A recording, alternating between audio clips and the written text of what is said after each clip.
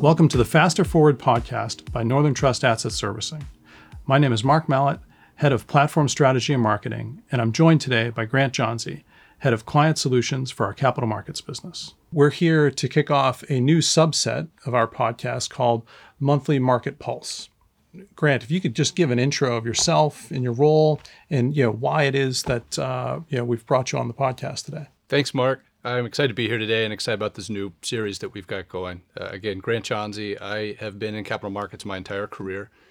I've worked in various markets, including overseas markets, the stock market. I've also helped manage the fixed income trading desk at Northern Trust, as well as the options business.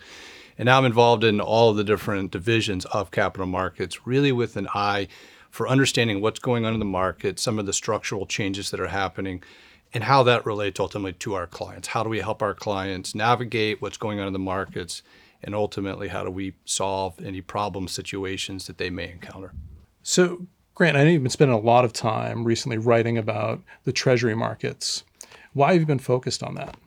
Really, the focus that I've had is on the interest rate environment. And one really good way of monitoring the interest rate environment is looking at the treasury market, which here in the United States becomes the basis for our yield curve. It's the risk-free rate that essentially all the other fixed income instruments are ultimately priced on.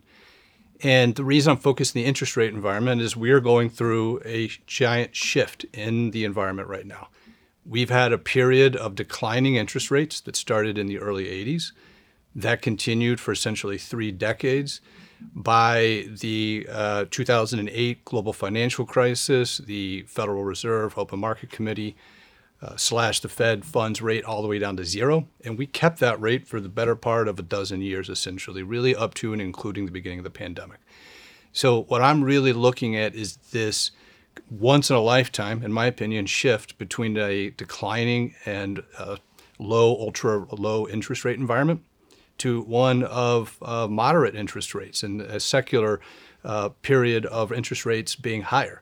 And I think that's really going to change the investment market and the environment that we're in a significant fashion. Yeah.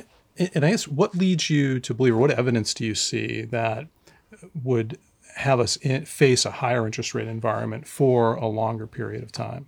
It's a good question. It's one I've really been looking into for the last couple of years, as we have had a rise of inflation and we have had some of the fastest hiking that we've seen from the FOMC. Some would argue that the Federal Reserve has looked back at how long they held rates down to zero and realized that that created a number of bubbles and other anomalies in the market that they don't want to repeat. I don't necessarily want to speculate on what the Fed will or won't do, because we all know if there's a significant recession or worse, then they're obviously going to cut rates all the way down potentially to zero. So you're still going to see some rates ebb and flow. But there's two proof points that I think mean we're going into a long environment of rising interest rates, of moderately higher interest rates than we've seen. And that is, number one, the budget deficit that the federal government of the United States currently runs. It's a massive deficit. I don't think folks really understand or appreciate how big that deficit is. I think it's big enough that you're going to start to see the amount of borrowing that the U.S. federal government has to do push up interest rates, certainly in the United States, and probably even have an impact worldwide. And then the other element that I see is a period of inflationary trends. If you go back and look at the 80s and really into the 2000s, we had a number of trends that were disinflationary. Those have by and large given way to inflationary trends. So it does appear that inflation is going to be a little bit more stubborn than it has been in the previous decades. So Grant, why is the budget deficit so relevant now? Yeah, it's another interesting point, because we've heard for so long around how our federal budget deficit's a problem, and a lot of people have gotten tone deaf to it.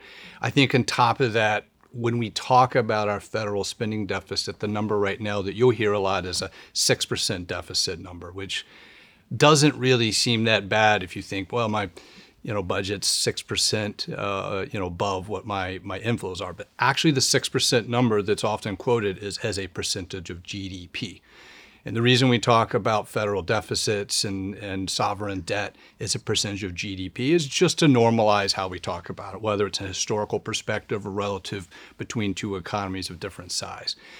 The reality of it is, in 2023, the federal government spent over $6.1 trillion while taking in only $4.4 trillion in inflows. So the real budget deficit, if you actually look at inflows and outflows, is more like 38%. Moreover, the deficit number of last year, 1.7 trillion, it was almost 1.7 trillion, is a massive number. We oftentimes get blinded talking at the federal level in billions and trillions, and again, we become somewhat numb to those numbers. So let me put this into perspective to give you a sense of the sheer borrowing that the federal government needs in order to pay all the bills and to meet the obligations that we and Congress have put forward. The $1.7 trillion is more than the U.S. in total saves in a single year by about $200 billion on an average year. So in other words, if every person in the United States took all the money that they saved, and that's everybody, and bought treasuries with it to finance our government's deficit, we would still need about 200 plus billion in assets from foreigners to bridge the gap. So that's one way to put into context the sheer volume that our government needs to borrow right now every year. And that number is not going down. Over the next 3 years, so if you take 23, 24, and 25, we actually find it's about 5 trillion right now that we are projected to have to raise to pay our obligations at the federal government level. And what's really scary about that is $5 trillion is actually more than the entire outstanding balance of the municipal bond market. So again, if you think about 1.7 relative to what we save in a year, if you think about the 5 trillion relative to the entire municipal bond market, it's really hard to fathom a situation where interest rates don't go up because the sheer supply of treasuries coming into the market is such that in order to attract the demand, interest rates are probably going to remain a little bit higher than a lot of folks realize at this point. The other issue the federal government has right now is that we are not anywhere near being able to balance our spending. So yes, we're running a 38% deficit. It was worse during COVID as we were printing money essentially to pay for a lot of the support to the economy that the government did during the pandemic. But even if you look now in quote unquote more normal times, the balance of Social Security spending plus defense spending, all of our Medicare, Medicaid, health care spending, and our interest spending is already 103% of those inflows. It's about 4.5 trillion versus 4.4 trillion of our actual inflows and tax receipts and so forth. So all the discretionary spending that Congress talks about isn't really discretionary spending. It's all borrowed money. And these costs are not going down in the near future, right? Defense spending is probably going up. Social Security is most definitely going up. And health costs aren't coming down in the near future. So how does that compare historically? Like, so where are we today, like, versus, maybe where we were pre-pandemic or in the past? The pandemic really put us into a bad spot, obviously, because, depending on what measures you look at, we raised an additional $5 to $7 trillion in debt during the pandemic to pay for the PPP program and to put money in people's pockets. There are several different, stimulus bills that the Congress passed over the pandemic. So over the last 10 years, roughly, you've seen the federal deficit go from about 17 trillion to over $30 trillion now. So while we've been talking about the federal deficit for a long time, the last few years have been particularly painful. And going forward, it doesn't look much better. The other interesting thing that's going on is a lot of these projections assume the ending of the 2017 tax cuts. So when you look at the CBO numbers, right, the Congressional Budget Office's numbers, they actually assume that these tax breaks expire at the end of 2025, when in reality they probably will not do so. And if you factor in these tax breaks, in 2026, number is around 200 billion of additional deficit. You fast forward into 2027, it creeps up to 400 billion and so on and so forth. That if these tax breaks are extended, that would be the impact to our deficit, an additional 200, 400, and on up billion of deficit on top of some of the projections that you'll see from the CBO right now. So then all of that some borrowing that the government needs to do is part of what's keeping interest rates high.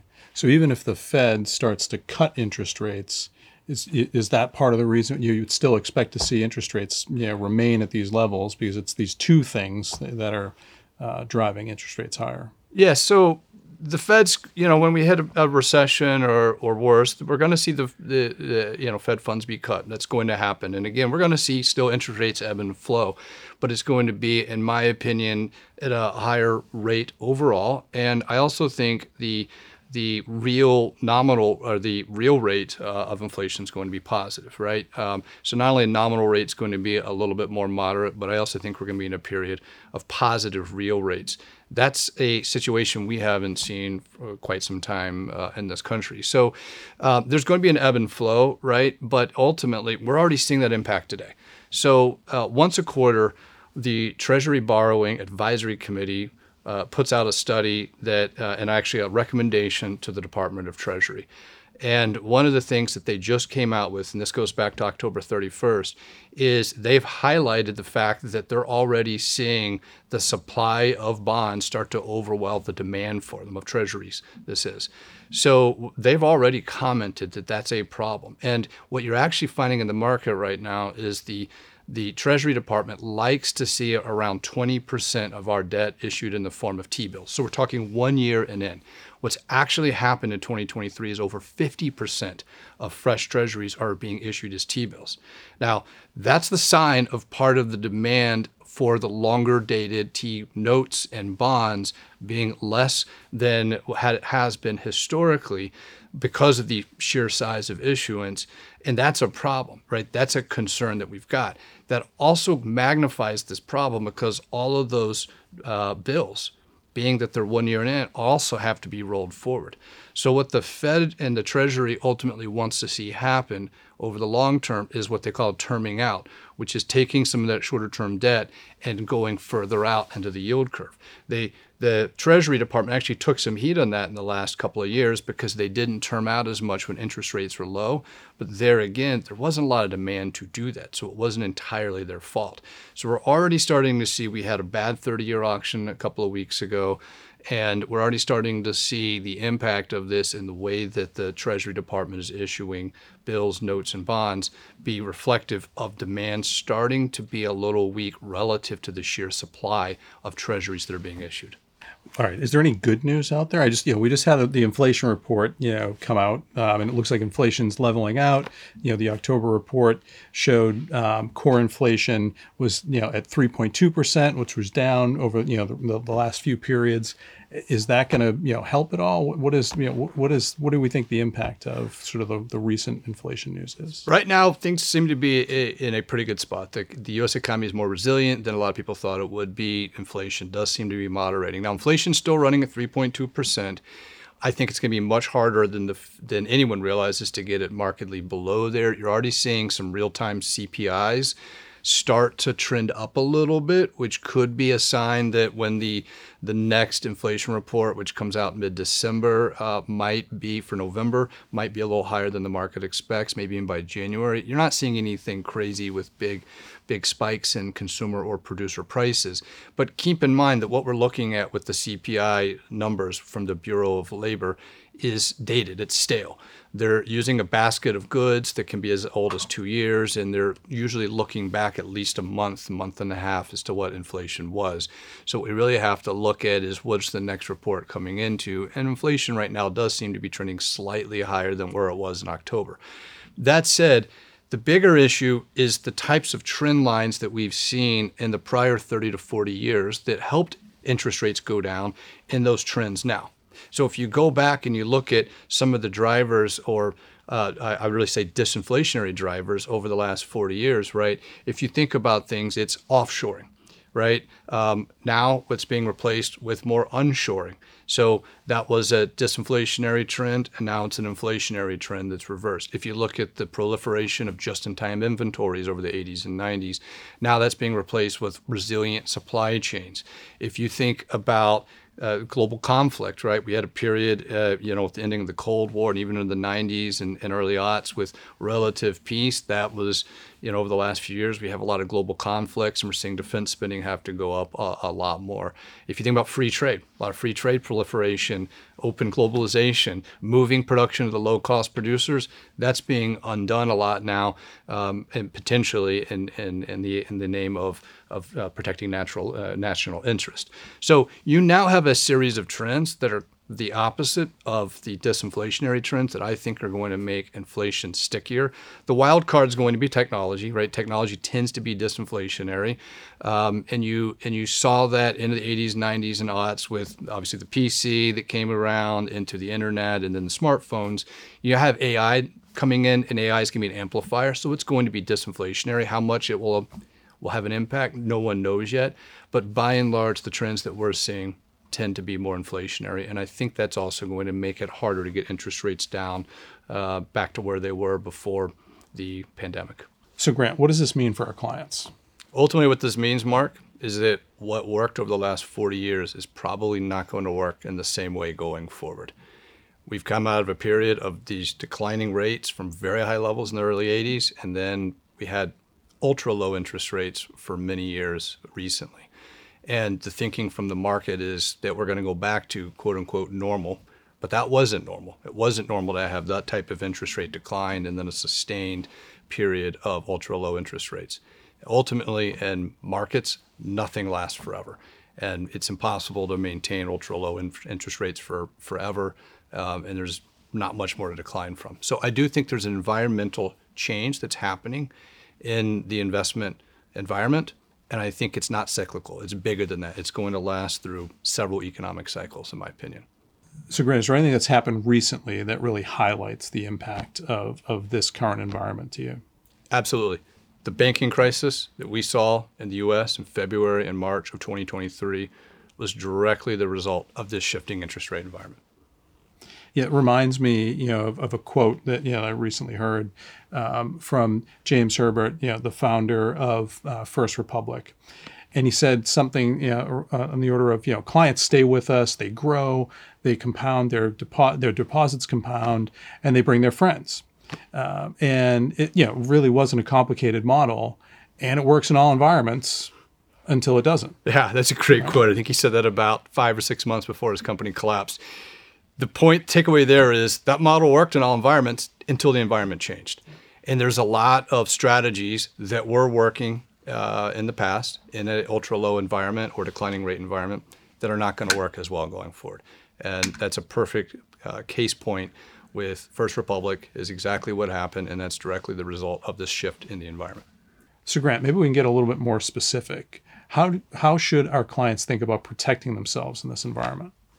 Well, one, I think our clients need to stay nimble. If you think about some of the changes that are happening, if you even go back to the banking crisis that we just chatted about, the reality of it is you're going to have a lot more volatility. I think correlations that we've become accustomed to may break down, and there's going to be more uncertainty.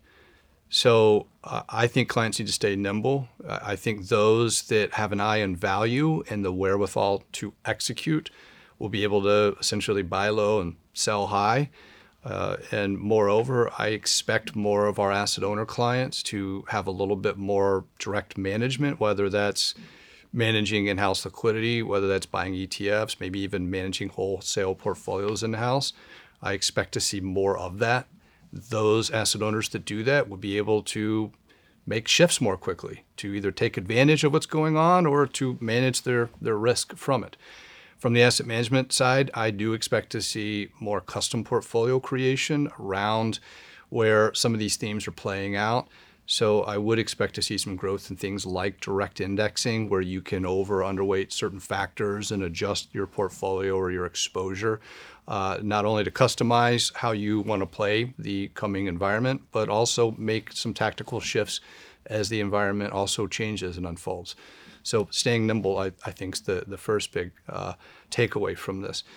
The second's rebalancing. So the traditional way an asset owner or any investor thinks is you start typically with, how do I want to set my asset allocation strategy? Once that's done, then you go about allocating those monies within those buckets. And then there's a rebalancing and review process, right? And I'm simplifying this. But ultimately, rebalancing matters a lot when the volatility and uncertainty picks up. There are 3 broad ways of rebalancing. And the most common that I see our clients typically use is a time-based or a weight-based. So in time, it's very simple. We're going to do this once a year. We'll have an assessment, and then we may make some rebalancing trades to go back to our policy weights. On a weight, it's just rules based. If a certain allocation gets to X or Y%, then we will rebalance. Time weighting is very dangerous in this environment because what time weighting could do is end up selling things that you actually have positive momentum and are strong, and buying things with weak momentum that are going the other way. And if you're using an asset allocation model that was set when you had assumptions around interest rates that may not be as accurate going forward, you're going to keep rebalancing back to things that might not perform as well. The rules-based or weighting is a little bit better approach. So I would recommend that over time-based, which has been demonstrated by multiple studies to be an inferior way of rebalancing. But the third way, which takes the most planning and thought, is the best way, and that is using either value or strategic rebalancing. So actually thinking about the relative value of the constituents within your portfolio, whether you're looking at it by asset class or within that asset class, and actually making decisions to rebalance based upon your own view strategically or from a valuation standpoint as to where the market's going. So I think that's a really important one that I would encourage our clients to really scrutinize how they're rebalancing and how will it be done in a world that might be more volatile. So I think those are probably the two biggest takeaways. I also want to come back to liquidity. When you have this sort of situation, and you already saw it in this banking crisis, you're going to have liquidity crises or crunches. I don't know when or how they're going to come, but that's the whole point of a liquidity crisis, is you don't know where it's coming. You don't know how it's going to manifest. So you've got to be prepared for that. So I would encourage our clients to really be thoughtful around their liquidity, probably considering a liquidity sleeve with an emphasis on daily or intraday, if you can access it, liquidity. So the ability to make shifts, certainly day to day, but even within the day is paramount. Really thinking too around being transparent in your liquidity, making sure that you know what your exposure is. And I think lastly, use of high quality counterparties and investments. So if you put those three things together, then you'll be better prepared. You'll have more of a safety valve that if there is a liquidity crunch, it won't impact your operation or your investment process. Those are the three biggest takeaways, I think, to try to manage some of the uncertainty that we may experience in the coming years. It's interesting that the focus on being nimble and liquidity, and when you compare that over the last several years, the increased allocation that we've seen to private equity and alternatives, how is that playing into the cycle that we're in now? So it seems to be the opposite of what you're talking about. I think you're going to see the pendulum shift back from private markets to public because of this. If you look at where we've been over the last roughly 15 years since the global financial crisis, and even the years preceding that, but especially in that really low interest rate environment, the private market of investments, both private credit and private equity, really took off, especially private credit. If you look at private credit growth since 2009, it's really ballooned. The pendulum's going to swing back to the public markets, right? Why were people going into private credit over that time period? Because if you were staying in the public markets, you really weren't able to eke out much of a yield whatsoever in publicly traded fixed income instruments. That's different now, right? Even today, with the market coming up, bond market rallying since the CPI numbers came out, and yields off a little bit, you're still seeing IG and investment grade corporate bonds of quality names trading above 7% yields right now, and high yield is over 9%. So you're seeing really strong yields. And of course, the public markets have the benefit of more transparency, more visibility, and more liquidity than you're going to have in the private market. So I do expect that pendulum to shift. It's not to say there won't be some good opportunities and growth within the private markets, but I think that pendulum will shift back to the public markets. And the other thing in the private markets that we need to be aware of and really focus in on is there was a lot of private investing done when interest rates were essentially zero. So now the interest rates are markedly higher, there's probably going to be some pain that will come out of some of those investments that were made when the base rate assumption was essentially zero. So I do have some concerns around the private market. And one of the things that I think is really important for our clients is to have a very holistic view of their private and public portfolios. So that's one of the big takeaways too, is I do expect the pendulum to swing back to the public market, but having a view and having the ability to analyze your entire investment portfolio between public and private markets is increasingly important in this environment. Well, Grant, I must say, if this is our kickoff to our monthly Market Pulse podcast series, I think you've done a great job getting us kicked off, provided a lot of fantastic insights. Our closing question, would be, what do you have any thoughts on, how our clients can take this information faster forward in either their work life or their personal life? I really would challenge most people to take a step back and really think about the environment, both the interest rate environment we were in before and where we're headed, as well as the factors that drove that, and scrutinize their own portfolios, whether it's their personal portfolio or the portfolios they represent professionally, and really scrutinize how are their investments structured if interest rates are going to be higher on a secular basis. So that's the number one takeaway.